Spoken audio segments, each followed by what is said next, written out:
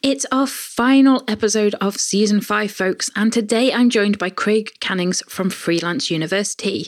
Craig is no stranger to the online space and has been selling courses for freelancers since 2008. It was in 2016, though, that Craig and his wife Kelly, who runs the business alongside him, became inspired to switch to a membership model, a decision which has transformed their business. In this episode, we're talking all about how that transition went, as well as the challenges of running a closed enrollment model and needing to find a way to stabilize growth between launches. We're also talking about running a business with your partner and the impact that COVID had on the membership, including how they changed to an open model for a while as a result.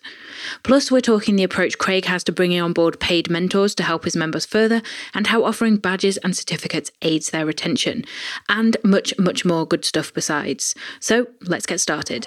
Welcome to Behind the Membership with Callie Willows. Real people, real stories, real memberships. Today, I'm joined by Craig Cannings from Freelance University. Welcome to the show, Craig. I am really looking forward to talking with you about your membership today. Hey, Callie. Well, it's nice to be here with you. And so can you start us off with some basics then? Like, what is Freelance University and who is it for? Yeah, so we started Freelance University not as a membership, which we can unpack later, but as a sort of a school for virtual assistants and freelancers to help them to start and grow their businesses. And so we provide a lot of skill-based training to give them the tools and skills so that they can serve their clients well. And it's been a very interesting time during COVID to be training freelancers because we inherited a whole wave of people that were laid off, and suddenly freelancing seems very attractive because their day jobs are no longer as stable as they thought. So now it's a very interesting space as we see sort of this freelance economy sort of boom, even in the midst of our global pandemic. Yeah, I can imagine that's actually been a big boost for the membership in terms of, as you say, the amount of people actually needing, not necessarily wanting to, but needing to start freelancing. Yeah, absolutely. And even the whole movement towards remote work. I mean, we've been kind of jet setters in that space, companies like yours and ours. I mean, we've been working remotely for 13 years. And now the whole world, in the last 18 months, virtually the whole world started to work remotely. And so now this idea of, hey, I could actually work with a team that's not in my in-house office and actually thrive and maybe save money and maybe be profitable. So suddenly a lot of companies that wouldn't consider freelancers are now like, well, this makes a whole heck of a lot of sense. And I think I'm going to stay remote even when all the restrictions are fully gone. Yeah, definitely. And so you mentioned that Freelance University didn't originally start as a membership. So what was it originally? So it started as one course in 2008. And so I created a course for virtual assistants to teach them internet marketing, all things internet marketing. Because before that, just to back up a bit, I was working for a few years with a software startup company. And the owner of the company did not want an office, he was kind of before his times. He wanted a remote team of freelancers that kind of worked on their own terms. And that was sort of the model he had. And so I was about the third person in the company. And then we went to about 40 in 3 years. And he kind of gave me the task of training and developing all of these people coming in through the doors. And so I realized I had a bit of a knack for training. And so I was creating manuals and checklists and videos on how to, onboarding them into our systems. I was teaching them marketing. And then my wife and I, I co-founded with, she co-founded the company with me. We had this idea that if there's companies like ours that are completely powered by freelancers, maybe there'll be other companies that are hiring freelancers. And so why don't we get into the space of educating virtual assistants and freelancers? And so that led to our first class in 2008, which was an internet marketing course for virtual assistants. And then over the years, just to fast forward quickly, that was 2008. Right to 2016. So the next 8 years, we went on a course creation frenzy. And so we added one course and it sold pretty well. And then we added two, and then we added three. And I realized I had a passion and maybe even a growing skill set for designing courses and teaching people online. And so it built up to like 50 or 60 courses that we were selling a la carte. So we were selling individually. It was open all the time. You could buy whatever you wanted. What we realized around, I think it was it was at a mastermind group that I was at in 2016, where I was kind of laying out my plans for the next year. And one of the members of the group said, and we know each other, so you could be brutally honest with one another. He said, this is a crazy model you've set up for yourself. You're just launching every month a new product and a new course, and you're in constant launch mode, and you're burning yourself out, and you're not getting anywhere in your business. And so that was like, a lot of people that are tuning into this might remember an aha moment where it completely transformed the direction of their business.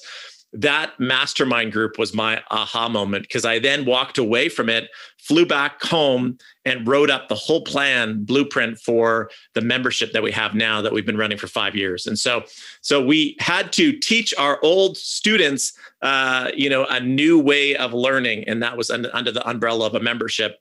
And some of them loved it, and others, because, people are resistant to change, they're like, I just want to buy my courses when I want to buy them. And so we had to do a bit of education to get people into this realm of, hey, it's an access anytime Netflix style university that you now have access to. So that was a bit of the evolution that we went through. And so I'd love to know how you handled that transition then. If you had people that had bought kind of individual courses and things, did you go to them and essentially say, we've got this membership now, join? Or did you grandfather them in as existing members? How did that work if people had already purchased some specific courses from you? Yeah, we created this sort of legacy model with our active students. So we looked at our active student base, we looked at our repeat buyers, and we had our subscriber base. We were using ConvertKit. And so they were all tagged and we knew who they were. And so we sent them an offer that was discounted from what the membership was going to be. So they were still today, we call them our legacy members, and many of them are still with us actually. And so we wanted them to be appreciated. We didn't want them to feel like we were duping them or we were double charging them for a course they had purchased, because we then continued to now add a lot of things to the membership that were well beyond the individual course that they first purchased. And so yeah, the legacy members are, to this day, they're our greatest evangelists. And some of them have been with us for the last 5 years. So it's pretty awesome. Awesome. And so when it came to launching the membership, did you just put everything into that? Are you offering other products and services as well still now, or is it purely membership now? Yeah, we went all in. I think that was probably the scariest thing, because my wife, who's more entrepreneurial than I am, is kind of like a let's go for it and clean it up after sort of model. And I'm like, no, let's think a lot about it and procrastinate and then finally get around to doing it.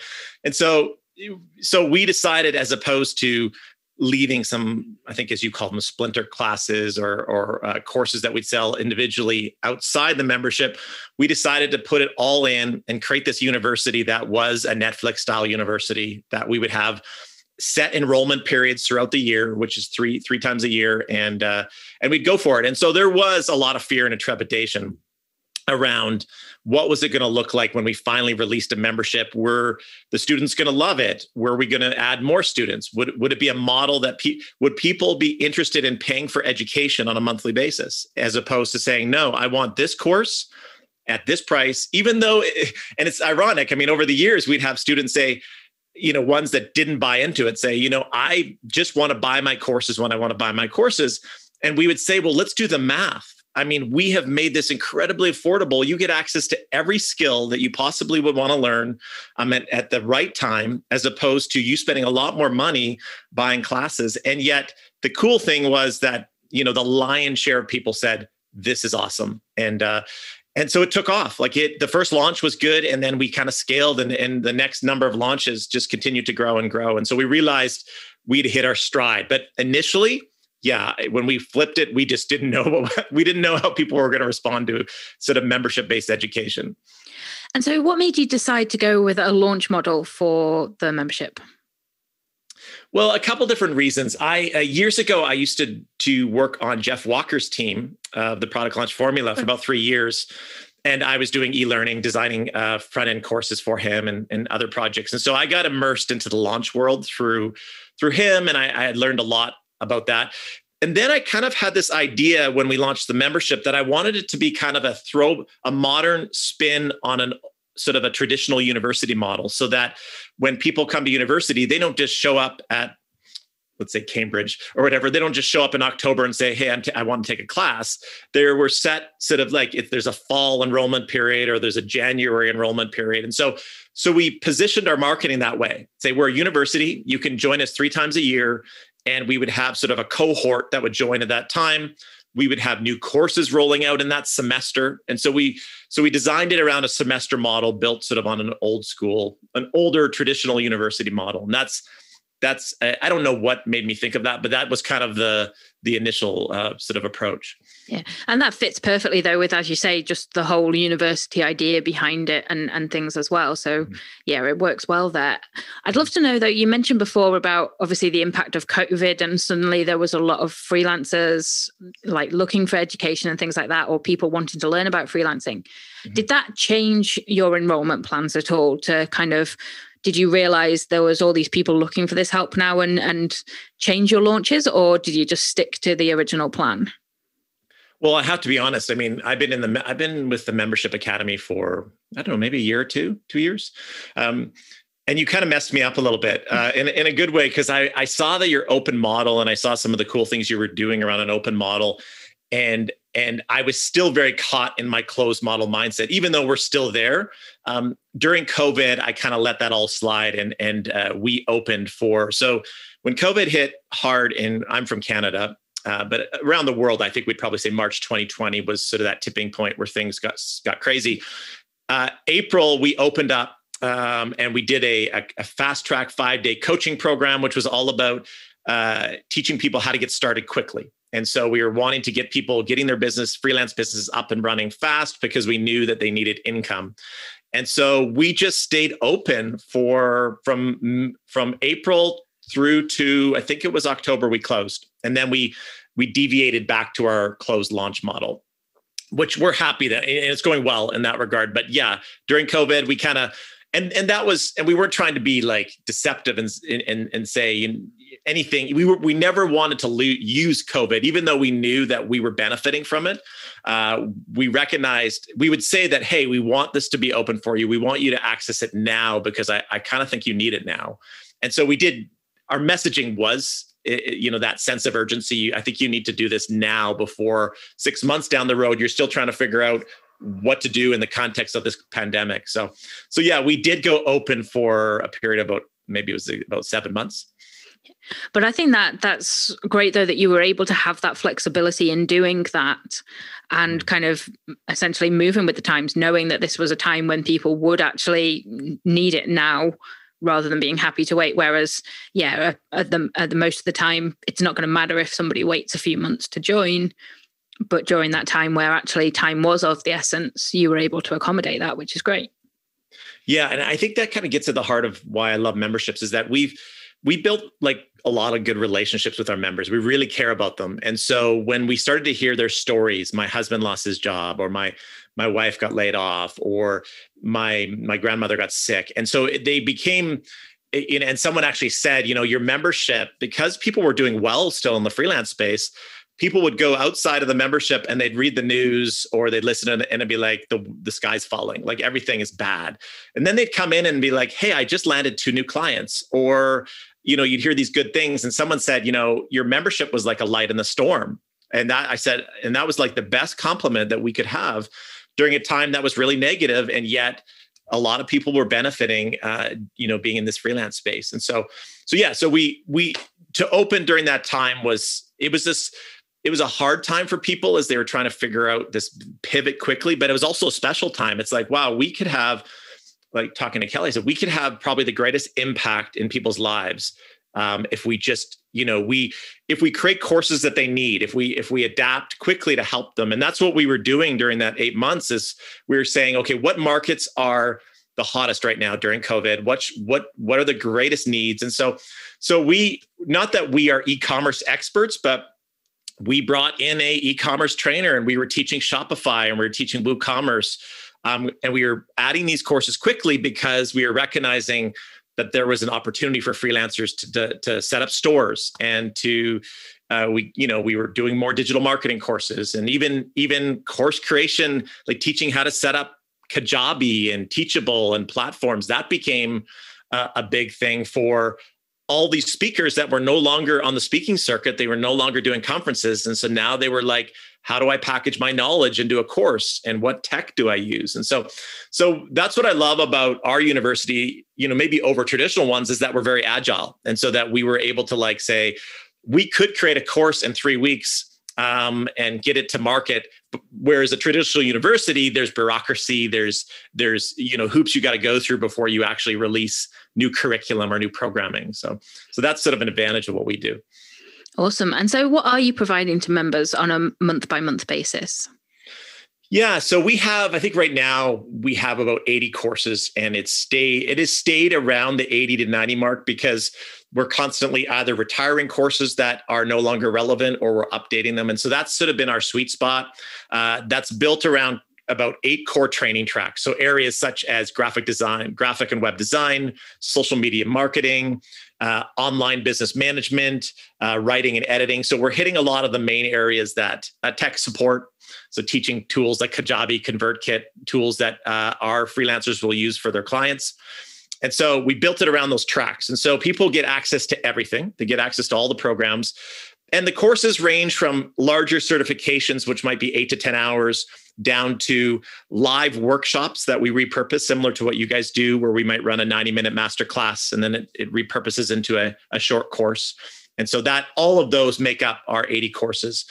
And then every month there's live touch points. So people get access to a live, we call them workshops. And so a live workshop could be a technology on a particular topic for them to grow their skills.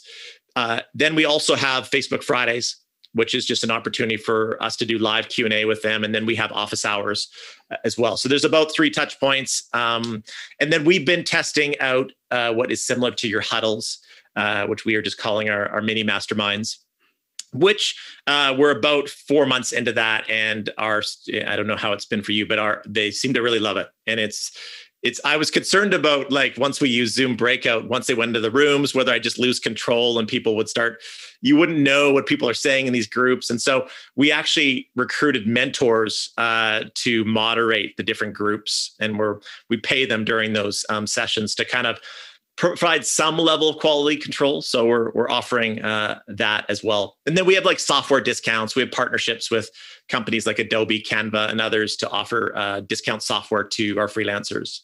So those are a few of the features. Awesome. And so you've mentioned a couple of times that you run the membership with your wife, Kelly.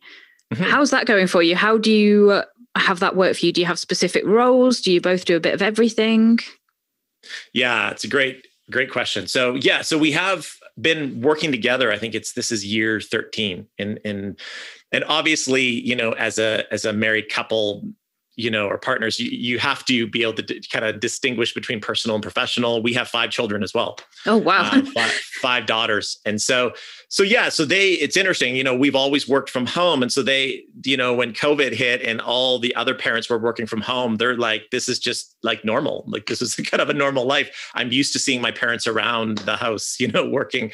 And so early on, we had to recognize that Kelly, my wife's name is Kelly, that she had her expertise and she had her lanes in the company, and then I had my lanes. And she's always been really good at keeping her lanes, and I have not been as good early on. I'd be over into the bookkeeping, which I'm not financially inclined. And so that was not really a good, she would work with our accountant and I did not work with our accountant.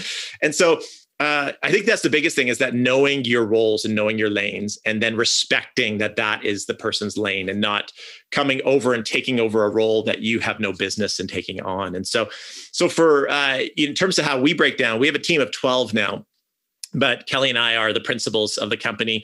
And so Kelly she wears multiple hats, but she manages all customer support. So the customer support team is her thing. And then all of our team of 12, she is sort of our HR person, manages the relationships there. So, pays all of our affiliates, staff, so she handles all of that sort of community and customer support area as well. And then for me, I'm more in the content and marketing side. So I call myself the chief learning officer, if that's such a term, where I will recruit new instructors when we need them. I will set the tone on what our curriculum is going to be for the next semester. And then I'm also working with our marketing people to sort of grow our membership base. And so that's sort of how we break it down. And to be honest with you, I love working with her because she's so gifted, and I know that her strengths complement mine. And it's been great. I mean, for others, it may not work, but for us, we've made it work really well. Yeah, I'm a little bit biased, but I do think it's great when you can manage to work with your partner, and yeah, it can be really, really great. Mm-hmm. So I would love to know then, you mentioned about your team there. Were they people that were on board with the company when you were doing the courses, or did they come on board once you started the membership? Yeah, we grew as a company, even revenue wise. I mean, we did well. I guess the biggest thing I'd take away in terms of from moving from and especially those that might be tuning in that are like, should I have a membership? Should I just sell courses?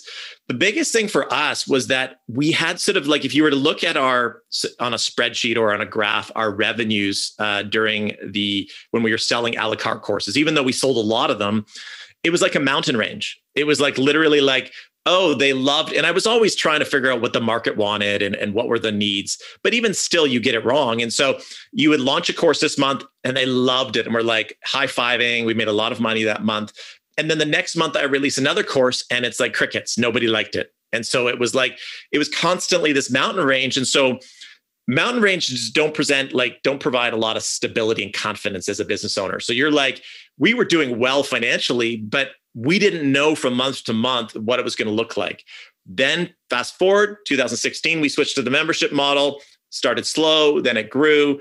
And so now we're at a really good place. We have almost 800 members that are in our community, and we're at the highest point. We just finished a launch. So we're just at the highest point that we've ever been, and it's grown really well.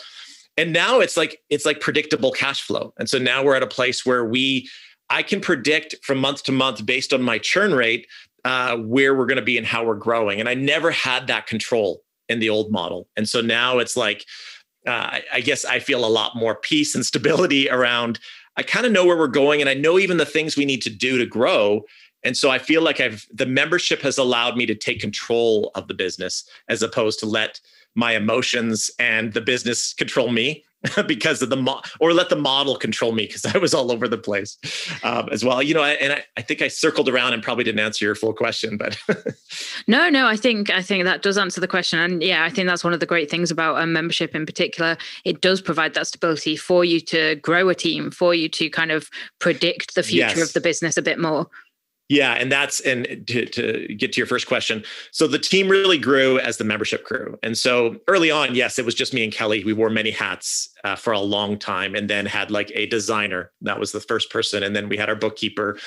And so now once we went to the membership model, our real focus was, as much as we wanted to have the best freelance courses on the market, we also wanted to have the warmest, most engaging community out there. And so one of our biggest expenses now is mentors. And so we call them mentors. Others might call them teaching assistants or community managers. But we have 7 mentors, and they all have their own specialization. So we have our WordPress mentor, we have our social media mentor, all in the big tracks where freelancers want to get support in. And they're in our private Facebook group, just constantly responding to that group, engaging them, supporting them. And so they're on sort of retainers that we pay on a monthly basis. And then we have a community manager that kind of oversees it all. And so those 8 people. So a lot of, and actually, I guess it's probably more. We're probably more at like 14 or 15 if I add some other contractors. But the bulk of our team is around managing community, because we know, as you know, if you retain students, your membership will inevitably stabilize or grow, and if you don't, it will decline. And so they've been a big part of retention. And we often get the statement, "Well, I came for your courses because I wanted course A, B, and C, But then I enjoyed your community, and these people are wonderful, and I've gotten so much support that I've stayed, I came for the courses, stayed for the community. And that's always the greatest compliment that we can have. So with the membership model, yes, we've grown really mostly around community. And then we have, copywriters and designers and other people that help us on the marketing front. So I'd love to know, with those mentors that you've brought on board, you mentioned they're on a retainer. Mm-hmm. Without giving away any trade secrets, is that on the basis of, is there a certain amount of posts you expect them to respond to each month? Is there a certain amount of time that they are meant to respond to each month? It's one of those things where I think when people think of the idea of bringing people in like that, it can be hard to see how that would work in terms of what's expected of them, how much time it would take and things like that. So how are you managing that? Yeah, it's not an exact science for sure. And we learned, trial by error as well as we started. But when we first came on, because we have the benefit of working with freelancers, that's our market. We can basically handpick the best people from our world, and we have built our team they're all from our student base, and so. The first year, so go back to 2016, we brought 6 on and we said, listen, you'll get access to the membership for free. You'll get some one-to-ones with myself. And there was a bit of a benefit package we put together, but we're not going to be able to pay you in that first year. It's just, we'd love you to support our community. We know you are believers of what we do. And so if you stick with us for a year and things go well, we kind of promise you, I don't promise is the word, but we are committed to paying you moving forward. And so after the first year, we did really well, and all of them went onto the payroll in year 2. And now they're 4 years in. That was year 1, and now we're year 5. And so what we did is we decided to do something different in terms of our model. And this isn't a trade secret. I'm quite happy to share it. But we wanted to have something that would incentivize a community manager or a mentor to want to give their absolute best to our students and not see it as a job, but as a partner in our success. And so we give them $1 value per student that enters the Facebook group. And so let's just use, I won't go into the specifics, but let's say it's $1 per student. And so we have 800 students, they will get $800 a month. And as we grow to 1,000, they'll get 1,000. And as we go to 1,200. And so the whole idea was that, yes, their commitments and their responsibilities will inevitably grow as our membership base has grown. And so they will grow with it. And so there's incentive to retain people. There's incentive to go the extra mile, because if we keep them, their rates and their monthly sort of fees that they're charging out to us will grow. And the cool thing is that it's pretty much grown. I think virtually, I'm trying to think if I don't think it's ever declined. It's either stabilized or grown. And so their income monthly has grown since we've started. And so I love that model. It incentivizes it for them. It's more performance-based, because inevitably as we grow, our revenues grow, and that allows us to pay our team more. And so it was harder to I found this easier than coming up with a number and said, I'm going to pay a community manager $2,000 a month. I know I could look around and research and try to figure it out, but they're all on an incentive-based model like that. Awesome. Yeah, that's a really interesting approach. I think it's definitely something to think about, a little bit different to what a lot of people are doing, particularly when it comes to community managers and things like that. But yeah, can see that working really well. Yeah, just to add to that is, I know there's this idea, and I don't know what you think about this, Callie, but there is this idea of hiring volunteers. Because you can, yes, you and I both know that there's people that love our products, and that would be our evangelists, and maybe you give the product away for free and that works. But there's something different that we found when you said, we want you to be a part of our team, and we want to pay you because you're gifted and you have expertise. We want you to be remunerated for it. And I think that, as much as, and I know some listening in will have a volunteer team, and I don't want you to take offense to that. I just find when people have they're paid to a certain degree, there's some skin in the game, and they're now like, okay, and now they look at us and they're like, we're so excited when we see you onboarding all these new students. It's like, we're excited for you, but we're excited for ourselves. It's like we're all winning, and so it's created a sort of this win-win dynamic, at least within our team. But that's the way we do it. It doesn't necessarily work for everybody.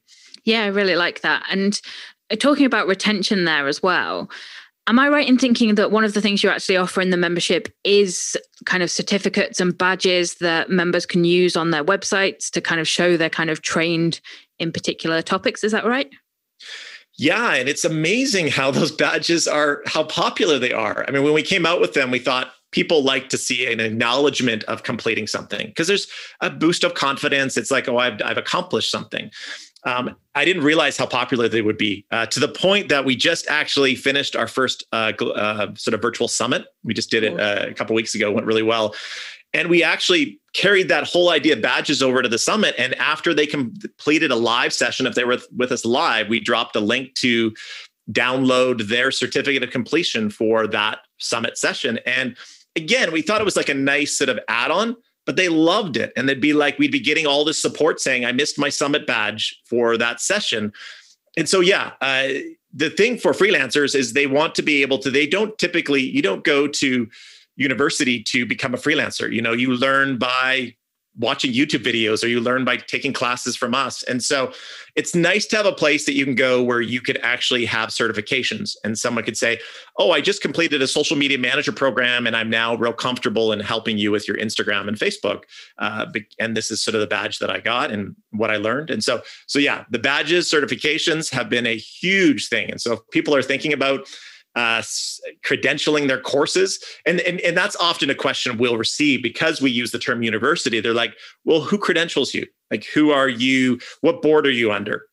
Well, we're represented in 75 countries right now. And so for us to be under the state of California or the province of British Columbia, where our business is in that's in Canada, everybody, it doesn't make sense because that board only adheres to the people that live in that province, and our student body is well beyond that. And so we always talk more about results as opposed to, it's the results are the proof of our education, not so much that we're under some governing body. So yeah, I love the certificates. I love that idea of using the badges for the virtual summit as well. It's a great idea. I don't think I've seen anybody do that before. Mm-hmm.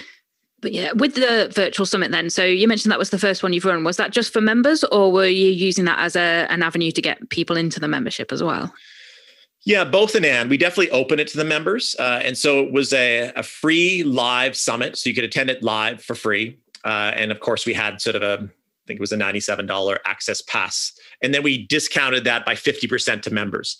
So at first, we tend to give our members everything we do. I mean, they've got so much value, I think, in the membership. But then we thought, well, there's a lot of work to put a summit together. And we realized it as I think you've done an in-person conference or conferences, but a virtual summit's a lot of work. And so we did discount it 50% to members, and a lot of them joined, and a lot of them just attended free, the live part. So the purpose of the summit, it was the first time we tried a summit on the heels of a launch. And so we ran a 3-day summit. We didn't want to run a summit that had too many speakers where people were so tired of us by the time we said, oh, by the way, our university's open, that they would just be unsubscribing.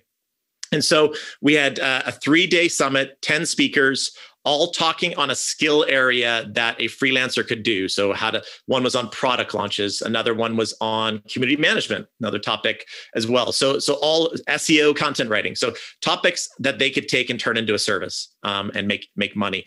And then from there, we ran it for 3 days. It went really well. I was super happy with how the summit. I think we had a couple thousand that joined us in terms of to our list, which was it was a great list build. And then the last session, I brought it all together and I opened up the university and I opened up a 5-day window. And it went well. Like we had a good intake. I think the only thing I would say for those that are looking at a summit to kind of launch their membership is that maybe giving some breathing room. And so what we did is we launched right on the last day. I think in future, I'd probably give people a little bit of time, maybe 5 days or a week, for them to kind of settle after all that learning, and then let them know, maybe kind of seed it a little bit, that we are opening our university if they want to kind of continue their learning, continue the great community that they enjoyed during the summit. I think it might have been a little too close. It still did well, but I think we would have done even better. I loved the virtual summit experience. It was a lot of work to set up. And I know some tuning in might say, well, it is a lot of work to recruit speakers, get your pages set up, your marketing machine going.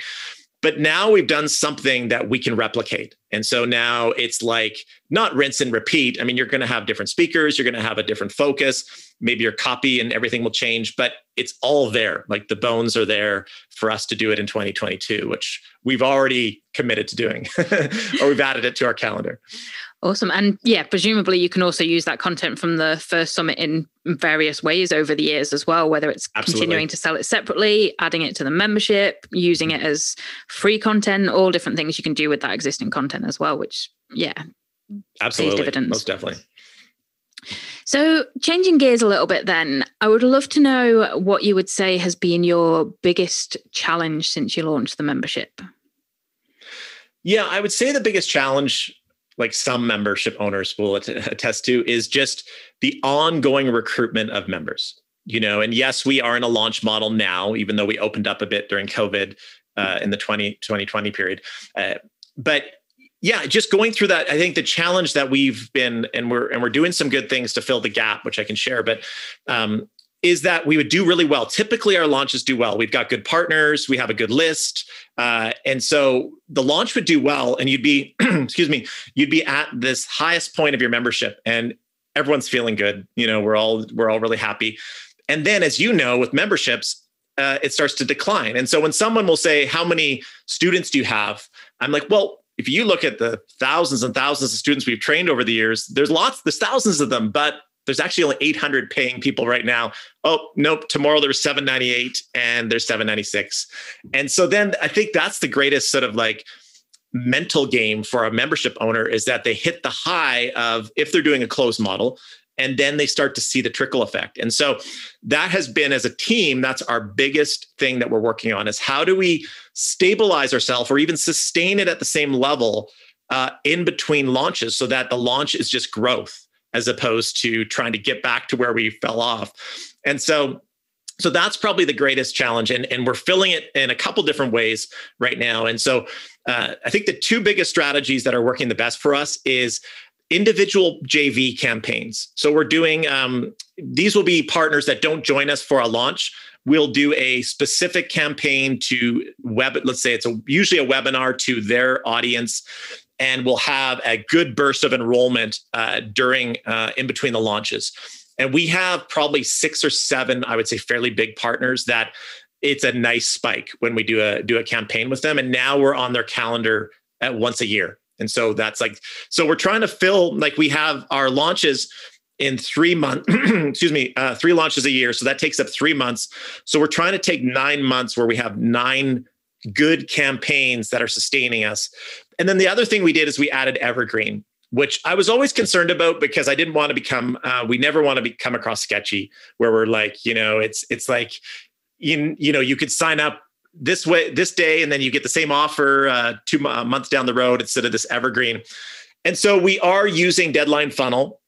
And so we give everyone one pass, whether they're opting in on an ebook or joining our wait list, because we have a wait list in between our launches, or they've joined a webinar of ours. They will get one pass to join the university in between intakes. And if they choose not to take the pass, then we just keep them on the list and they join the next launch. And that's been really good, actually. Every day we're trickling in sales in between launches. And before, it would be like great launch and then ghost town. And then I just get to look. We use Pay Kickstart as our e-commerce system. I could just watch the graph just go down if I didn't have these things in place. So those are what we're trying to do to fill the gap. I don't think we've arrived yet, but we're way better at stabilizing our membership in between launches. Awesome. And I think that's great. As you said, that it's not even about necessarily continuing that growth between launches, but it is recognizing that with that closed model, you're not making up for that churn unless you put things like this in place. So as you said, you start with that high and then it gets lower until the next launch, and then you're going up again. So yeah, I think, as you've said, bringing that stabilizing influence in makes all the difference to mindset, if nothing else. It does. And even it was a few episodes Mike was talking about on his podcast about, realizing the potential of your membership. Like what is the point where you've hit not the best you can do, but you feel like you've flattened out as terms of where it's going to be. And And sometimes you think that in that model, you're thinking, okay, I'm up and then I'm down and then I'm up, but I'm staying around. I mean, we make good revenues, we have a good business and a good living, but maybe that's all it can be. But now that we started to fill it with these other things, we're realizing, no, the potential is greater. It's just we were doing I wouldn't say virtually nothing, but we were kind of resting on the laurels of a launch model and not continuing to do other things in between. And for other people, it might be, oh, you're selling other products. Maybe your front end products are stabilizers for you in between launches. Doing something, because I think psychologically that would get to me a little bit, saying, I felt so good about where we are, and now I feel like I'm climbing that ladder again back to maybe a little further than where we were, but not much further on. Yeah, completely agree with that. And so if that's been the challenge, then what's been your highlight or your favorite thing about having the membership? I think this might seem a little cliche, but I think just transformation of these students' lives. And I think we've always known that we've filled a need for people, because, we work with a lot of women that want to stay home and raise their family. They want to by choice choose to do that. And they want to work and have a business and have flexibility. Or we have people that want to leave corporate. They're tired of the race that they've been in, and they're like, they want to run a different race. And so I think just the stories of like this is not just about business for us, right? Like, it's like, these people are changing their lives. Like, many of them are like, I was with a boss that didn't appreciate me for 20 years. And now I'm my own boss, and I work with these clients that love me, and I'm making more money than I was before. And I do it in my yoga pants or, wherever, now when we hopefully get to travel again, people will actually be able to take their laptop elsewhere. But so I think just seeing the life change and amazing stories, we've had many people that had sick parents during COVID or even before COVID. And so they were now tasked with the role as an adult to take care of their ailing family, but they didn't have to worry about going to a 9-to-5 job. They just had to work their business around like really important life things like taking care of a family member. So it's like, so those stories is like, wow, this business is, yes, we do well, as a business, but it's more like we're making a big impact in people's lives. So that's been the most rewarding. And I think that's what sustains me. I think if we didn't make an impact, or we feel like we weren't making an impact anymore, I may want to go try something else. I think that's one of the reasons that probably will sustain us long-term. So you mentioned impact there. So I would love to know what impact having the membership has actually had for you on your life and business. Goodness. Like I said, it's created, I feel like I'm a more confident entrepreneur. Like, I didn't grow up in a home that was entrepreneurial. And so I really felt like my wife did. And so I felt like I've had to learn to become an entrepreneur. And I think for the most part of my first years, I was a very non-confident entrepreneur. I'd be like, oh, we did well. And then, oh, we suck. And then, oh, we did well. And it was like and maybe that's me needing to get on a black couch with a therapist and work through my own issues. By the way, that's my background is actually psychology. I was a professional counselor before I got onto the internet. But so I'm not necessarily my own best therapist. But I think it's made me a way more confident entrepreneur that now I understand our model and I love our community and I know how to nurture our community and take care of them and support them. And so I think, and in terms of just stabilizing our livelihood, we no longer have to live in this uncertainty of where our business is going. It's growing. It's grown since we started in 2016. We've grown every launch up until now. And we're not, except for the people that freaked out in March of 2020 and canceled their membership initially. But then we had our best year ever in our company. And then it just took off for the next 8 months after that. And so I think it stabilized us and it's helped us to have a great lifestyle. I love working with my wife. Like, that is just a gift. And so being able to have that and again, not to have to be tied to a 9-to-5, even though we work hard, we work on our own terms. It's been super, super rewarding. Even for our kids, to see, I have a couple, my girls are very entrepreneurial now. One has a Shopify site selling clay jewelry. The other one's a wedding photographer. And it's not like we forced them into entrepreneurship. They're now like, they're just kind of running with it. And it's just cool to see them get creative with their businesses. Yeah, I love that it's kind of inspired them as well, like seeing what you're creating. That's awesome. Mm-hmm. And so is there anything that you actually would do differently if you were starting again now, or that you had wished you'd known earlier? This isn't just a plug for your podcast, but I would say I would have started my membership earlier. I think it's just for, and again, I guess if we have to look at the evolution of Netflix and some of these membership, like this subscription world that we're in, even when we started, Netflix was doing things differently even back then. And the subscription world was around in 2007, 2008, but not to the degree it is now. And so I think if I had the foresight, I would have probably moved towards I would have had more self-belief to believe that we could do a membership-based education model, that people would buy education on a monthly basis, as opposed to what we've all been traditionally wired, that we go to a university and I spend X number of dollars to buy this class for this semester. That is the model. And that was kind of indoctrinated into my mind. And so I think I wish I started it earlier, because it would have stabilized us. I think we would have had, I don't want to have regrets, but I think we'd probably be even further along than where we are right now. So that would probably be what I would have done differently. And then I think what we did early on is we had courses. And then when Facebook groups came around, it was like, oh, I'll have a Facebook group for this course and this course. And it was ridiculous, Callie. I mean, we had like so many Facebook groups that were not managed well, that were course specific. And I'm like, this is a gong show. This is not a way to support students, is by having all these random communities. And so that's the other thing, is I wish I'd consolidated into one community, bring the community manager under the one umbrella and do that earlier. Because I think it would have fostered a better community than what we had initially on. So those are a couple things I wish I probably started earlier. Awesome. And so what one tip would you give to somebody that is thinking of starting a membership site? Yeah, I would. I think the biggest tip that I would give, and if you're considering the membership, first of all, I'd do it, because it's the best business decision that I've ever done. Of all the mishaps and things that I've done, it's the best thing. In 2016, that airplane ride home, and I mapped out the whole membership model in that notebook of mine. It changed our trajectory of our business. And so I would definitely do it. But I would really pay attention to, it's easy to get in a vacuum as a membership site owner, and think what your members want. And not in an arrogant sort of way, but you just kind of think, oh, well, I know the types of things that I should be giving them, or the features. But we've been really good at surveying our audience. And so we're always trying to do that market research and say, what does the market need?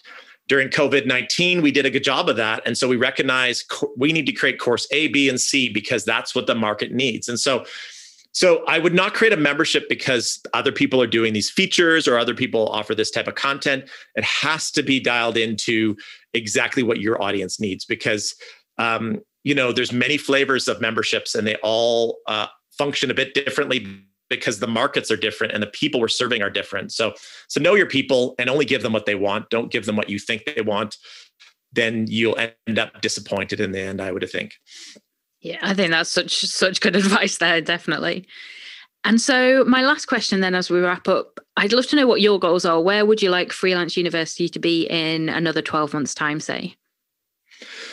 Yeah, I think, we've always tried to position ourselves as the premier education hub for freelancers. And I think, as we see, as I read articles in Forbes and Entrepreneur and people talking about the remote work revolution, I think, we are already into the conversation there, but we want to inject ourselves more into that conversation of like, how can we teach or educate even businesses that hiring freelancers could be the smartest decision you'd ever make. I think of our team. Our team is spread across. We have one in the UK. We've got one in Australia. We have multiple in the US and Canada.